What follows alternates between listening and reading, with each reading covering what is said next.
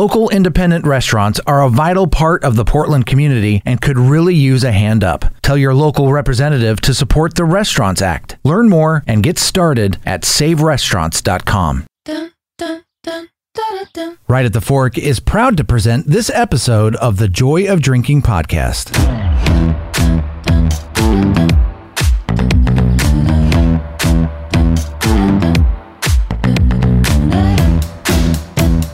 Welcome, listeners, to another episode of the Joy of Drinking podcast. My name is Joy Church, and I'm your host. And wow, happy holidays, everybody. It's amazing that we just finished up with Thanksgiving. How is that even possible? 2020 is almost over, thank goodness.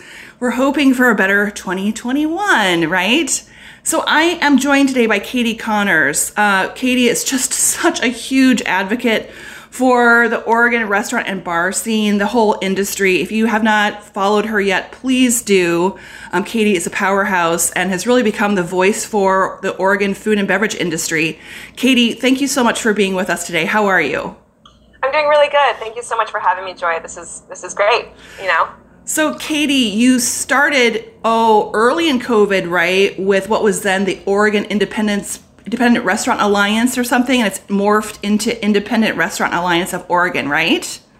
Yes, it was the Portland Independent Restaurant Alliance. So when we first established, it was in March, and it was literally right before Kate Brown announced the shutdown. I believe we met on Friday, March 13th, and she announced the shutdown on March 16th. And it was the Portland Independent Restaurant Alliance at first, a completely community-driven group of restaurant owner-operators here in town. And then as we continued our work on advocacy and representation and pushing forth legislation and community building and coalition building, and it was actually Cocktails to Go that made us really understand that we needed to be a statewide coalition. Wow. So you've been really thrown into this mix, it or not. Yeah. You were selected as the voice of reason for all of these major issues. So listeners, as you know, because the listeners here tend to care about drinks and they care about the food and beverage industry everywhere, but in Oregon and in Portland in particular, this to-go cocktail piece has been such a desire since the beginning of COVID. And that was really, the intention is really, really important, right? Because we had, even by May, we had 80% of the Oregon service industry workforce was laid off. Yes. Right? So that accounted almost for 2/5 of laid off workers in Oregon. So this is a huge issue for the economy to not have restaurants and bars available to do their full service work. And so to go cocktails seemed like, hey, this is a easy, fairly streamlined thing to get done to help restaurants and bars survive, to keep their businesses alive, to keep their employees employed, and keep things moving forward for the future. And with 30 plus states by June, I think, had to go cocktails that they had not had before. So of course, Oregon's like, hey, we love our drinks. It's not going to be a problem. And boom, here we are in almost December, and we still do not have to go cocktails. No, we don't. So, Katy, can you walk us through that a little bit for those of us who don't understand all of the ins and outs of the Liquor Commission and state regulations and all these things? What's the holdup? What's been the problem? So here in Oregon, we are a controlled state, which means that the laws around liquor are held within legislation. So they are held within state regulatory legislation. And the OLCC, our Oregon Liquor Control Commission, is the enforcer of those laws. They are not the maker of those laws. And I think so right off the bat, we, as consumers of alcohol and sellers of alcohol, we are used to dealing directly with the OLCC, and we know that they're a function of the state. And so I think a lot of us, right at the beginning of this, automatically assumed that the OLCC had the power to change these rules in order to get cocktails to go. They don't. They just really don't. They have actually been really supportive of Cocktails to Go most of this time, since we've started engaging with them back in June. And they let us know right away that this is not their game. This has to be done through legislative action, and legislative action means that in the state of Oregon, the way that our laws are built, our legislators, so our state representatives and our state senators, have to gather and vote on a bill that would change the law, the statewide Oregon law, to allow cocktails to go. Which, it's usually here in Oregon, our legislators only gather once a year, and that starts in January and goes all the way through March. And during that time, it's a regular session. During that time, there is a lot of bills presented and voted through. And they take all year to write those bills and come up with an agenda, and it's something that they're really used to. And so in order to get the legislators to convene outside of that regular session, there has to be a special session. And due to the crisis of COVID-19, there has been a few special sessions outside of the regular session. There was one in June, and Cocktails to Go at that point I think there was some bills that were trying to get through to become on the agenda, but it did not get passed. It did not have the support of the senators and legislators, and there just wasn't enough urgency behind it for whatever reason. And at that point, we hadn't really come into play. I think a lot of us just assumed, and this is to a certain sense, it was just pure ignorance. I think that we assumed that this is going to happen without having to be a huge community effort behind it, because it just seemed like the logical pathway. And so in June, there was a special session. Cocktails to Go didn't make it on the agenda. And then again in August, this is when we started really looking into the ins and outs of how do we get this passed. In August, there was a special session, and we started really working with state representatives and lobbyists and people in Salem to try to figure out how to get this on the agenda. And it just became obvious that no one had spent any time or energy in making a bill. So in order to even get to the point of an agenda, you have to write legislative draft. And in order to get legislative draft done, you have to have sponsors. You have to have a state representative sponsor and a senator that will co-sponsor a bill through the House and get the lawyers in Salem to basically write legislation in order to get it even presented to become on the agenda. And no one had even written a bill. So, right, you're like, okay. Yeah. Right, there's so much to unravel, right? It's not just like, let's get on the agenda. Okay, yeah, you don't just, show a call and say, put me on the agenda. Okay, sure. It's like, it's politics. It's government. It doesn't work. It's politics. It's bureaucracy. Yes. And it's also, at this point, we weren't even a nonprofit. We were just a very loose coalition of restaurant owners and operators. We didn't have any budget. We didn't have any money. We didn't have any sort of legislative agenda. Even as a nonprofit, we can't really have a legislative agenda because we have to be focusing on a lot of other things as well. So, and people kept telling us to default to the restaurant lobbying groups that are already in Salem.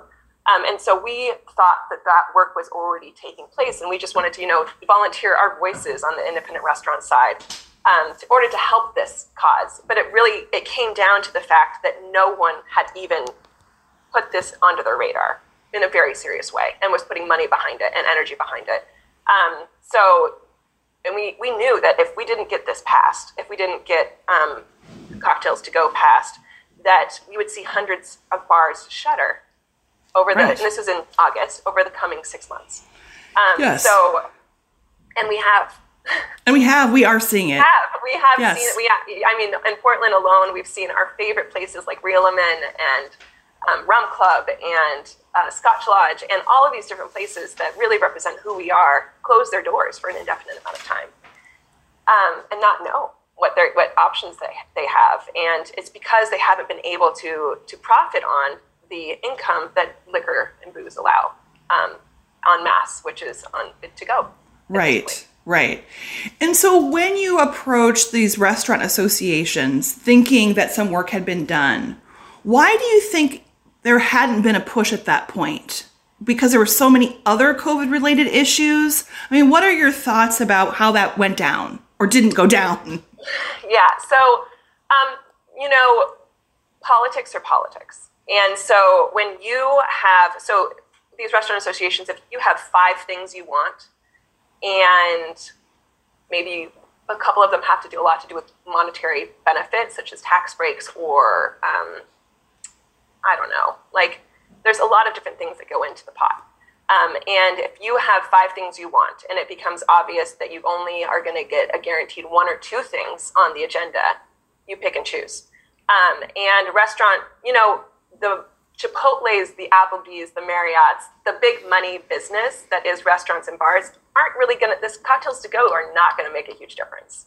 Right. Let's just call it how it is. It's not going to make a huge difference to these cheesecake factories, like these chain restaurants that are going to be the ones that have the most lobbying power in Salem. It's going to make a difference to the small independent restaurants and bars of the state. It's going to have a much larger impact on us than it does on the big money. Right. It's always unfortunately that sort of follow the money kind of thing, right? Is real. It is so real. Right. And for these, you're talking about writing the bill, getting things on the agenda, getting sponsors to write the bill, all of these things. So when you start to dissect it, it's just this big chain of connected things that have to happen that you're trying to unravel, that if you're not part of the political scene, why would you even know about it? Right. I mean, who would know all of these things? Right. It's like, yes, it's a lot to unpack when it's like, okay, well, I'm in the restaurant industry. This politic stuff is not my scene, right? Yeah. So it's really a lot to sort out. And with my understanding is that when the initial idea of like, okay, well, let's get a bill put together, let's try to get it on the agenda in the summertime, that, then it's to realize, well, okay, you've got a lot of state representatives that you've got to get behind it, right? And so that's a whole other push. And you're talking about a volunteer group that's just forming. Who is supposed to be contacting them, right? Who's supposed to be, putting the messaging together and reaching out and trying to get on their own calendars to talk to those representatives? It's just so much effort. And you've come such a long way. I mean, good grief. I know it's been such a journey, but so tell us for some hope, because I know you've been working so hard on this. So many people have. But again, you really, really have put in so much effort. Tell us what the latest is. What are we hoping for in December? So at this point, we have a bill. I think there's actually a couple of bills. We have worked with Rep. Rob Nose, who's actually from here in Portland, and Senator Steiner Hayward, who's from the West Side. They co-sponsored a bill, and we have a legislative draft. And we have been able to garner the support of some really important people, and including State Representative and Speaker of the House, Tina Kotek. She has gone forth and called for a session. But here's the thing. Even though the Speaker of the House has called for a session, that doesn't mean it's going to happen. There's 2 ways a session can be called. Either the governor just executive orders a session. And in this case, because COVID-19 is a reality, it has to be a remote special session, which in order to have a remote special session, which means they'll be calling in via Zoom, Kate Brown has to she has to declare a catastrophic disaster and then call for a remote special session, which has never happened in Oregon history, period. So there's that. So Kate Brown can either declare a catastrophe and convene a remote special session, or the Speaker of the House and the Senate President, which in this case it's Senate President Courtney, who is the senator out of Salem, could come together and do the same. But Tina Kotek at this point needs Peter Courtney to step up and say, let's do this together. Let's convene a special session. We need one of them to happen. Right. At this point, we have enough support within the House of Representatives and within Senate. And then also, Mayor Ted Wheeler has come out and will be coming out publicly soon to support us. And we have the support of many different groups at this point. And if we have a special session, we are pretty sure, there's nothing guaranteed. We're pretty sure we would be on the agenda. And if we're on the agenda, that basically means we got it in. Right. Once you get to that point, yes, there's enough support to get it on the agenda. So the support is, yes, it's going to be voted in. Yes. Right. They won't put anything on the agenda that they know won't be voted in. Right. because of politics. Yes. People don't like to lose. Yes. So if it makes it onto the agenda, which we are pretty sure we can get it there, and the way that we get it there is every single one of us calling our state representatives and rallying behind it and being like, yeah, this is what we want. This will help our businesses. This will help us employ individuals. So we just need a special session called. Right. That's where we're at. And it does sound like it's possible for December. It is, yes. I mean, given the fact that there's a lot of other COVID-19 specific issues that need to be addressed, such as a commercial eviction moratorium, a residential eviction moratorium, which the current residential eviction moratorium expires December 31st. So there's a lot of, renters, landlord issues that needs to be addressed, and then budgetary issues. I mean, we are also advocating for a stabilization fund for restaurants and bars because, all of the CARES Act stuff, which was passed by federal government, expires as of December 31st as well. And it doesn't look like we're going to see another stimulus package passed before the new year, right. Which means there's like a between the inauguration of our new president, there's going to be about 30 days in which everything is going to lapse, which a lot of protections will be gone as well, including UI protection. And there's just a lot of different COVID-19 specific things that need to be addressed before the new year. Right. And there is that concern that even this 30-day piece, in March, 30 days was like, I can hold off for 30 days. But now that we're talking December into January, yes. That another 30 days, right, after 8-9 months, it's like, okay, this is on, places are truly on the verge of collapse. Yes, and people are on the verge of losing their homes. Exactly. In the middle of winter without any employment, and their children are not in school, and it's a very complex time. And Tina Kotek has been wonderful in advocating, saying that we have, and she's also from St. John's. Portland is just repping hard here. Yep. That we have to address these things, or we're going to face extreme houselessness in the middle of the winter. Exactly. Yeah, I think it's, important that we constantly talk about, these real-time connections. So, this isn't just a singular issue. Oh, I own a restaurant, so of course I want to go cocktails. It is not a singular kind of issue. That same person owns a restaurant, employs other people who also have apartments, homes. They are part of the community, and they're going to lose where they live, right? And where are their children supposed to go at that point? This is a deep, deep community issue. It is. So, we already have, of course, houselessness has been on the rise, and now with COVID certainly is and will continue to be. So, however you as a listener plug into this issue, these are the things that need to happen so we can affect positive change for our community so they don't completely fall apart. Absolutely. We're talking about 2021, 22, and 10 years down the road of having brick and mortar businesses that are just boarded up, right? I mean, murals are cool and everything, but they don't provide enough for the economy, right? Yeah.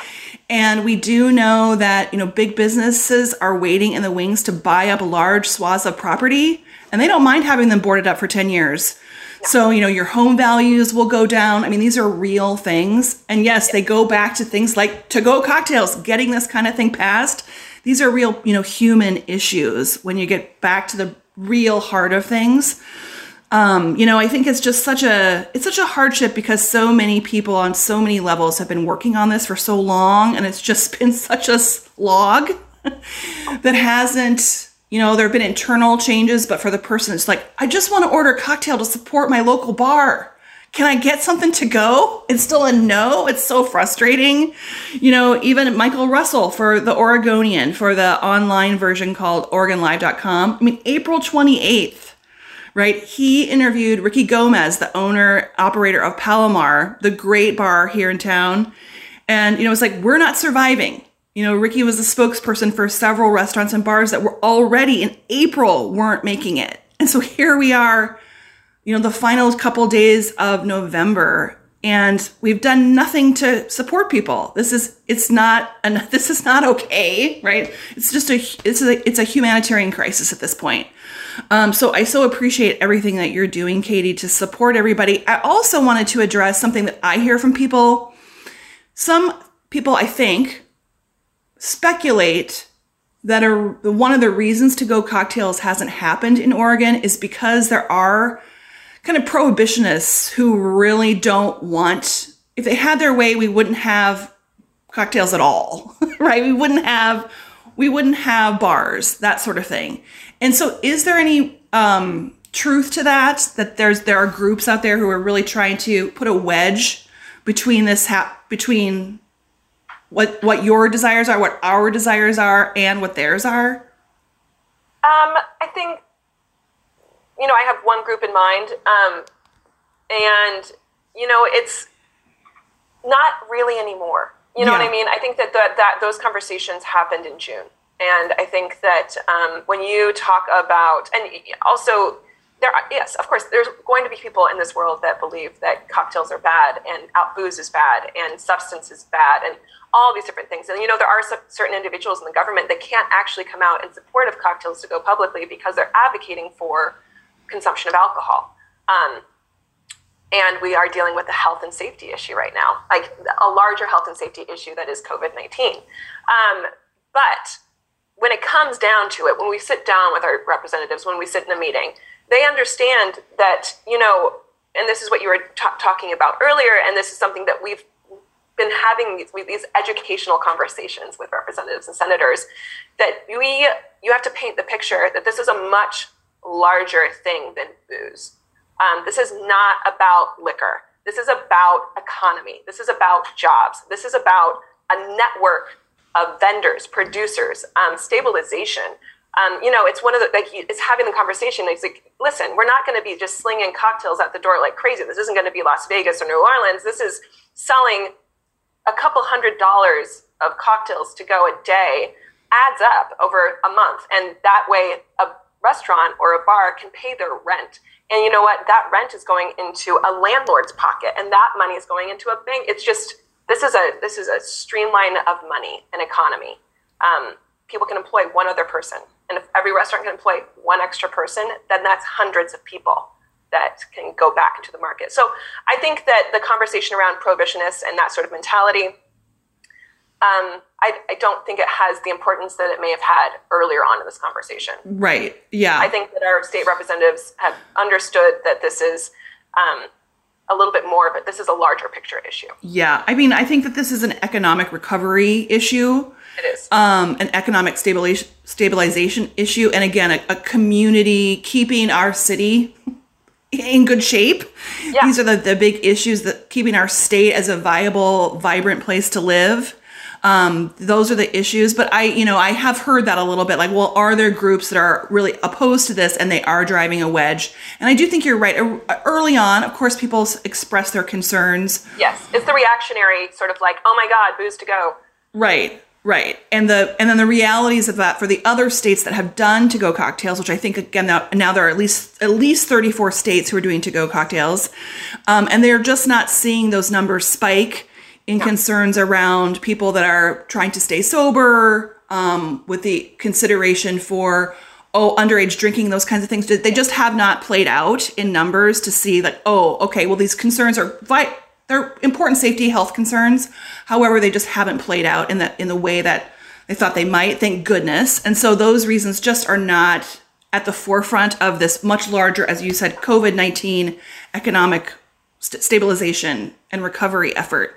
So, Katy, for our last couple of minutes together, can you tell people, again, I know you've been preaching to the choir for months now, but for those who maybe haven't participated at this level until now, they're listening to the podcast, what should they do? What should we as individuals do over the next, week, month? Tell us what you need from us.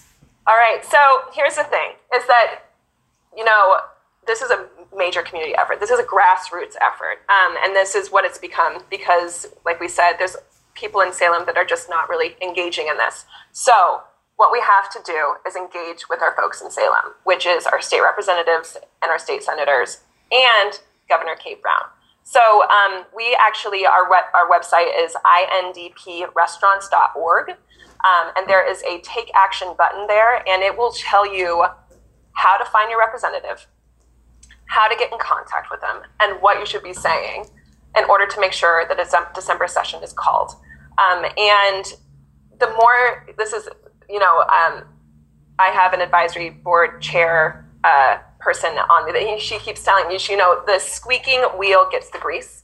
And you don't think that your voice matters, but as we saw in the past election, every single vote matters, and every single voice does actually matter. If you're a restaurant owner, and if you go to, if you make a phone call to your state rep or send an email and say, hey, I just had to lay off 50 employees, that means that you're not just contacting them on behalf of yourself, you're contacting them on behalf of you, plus the 50 employees that you laid off. So they're gonna pay attention to that. And they're gonna, if you tell them your story, and you tell them that cocktails to go would make a huge difference to you and the business and your employees, they're going to understand that this does have importance. A huge part of all of this is education.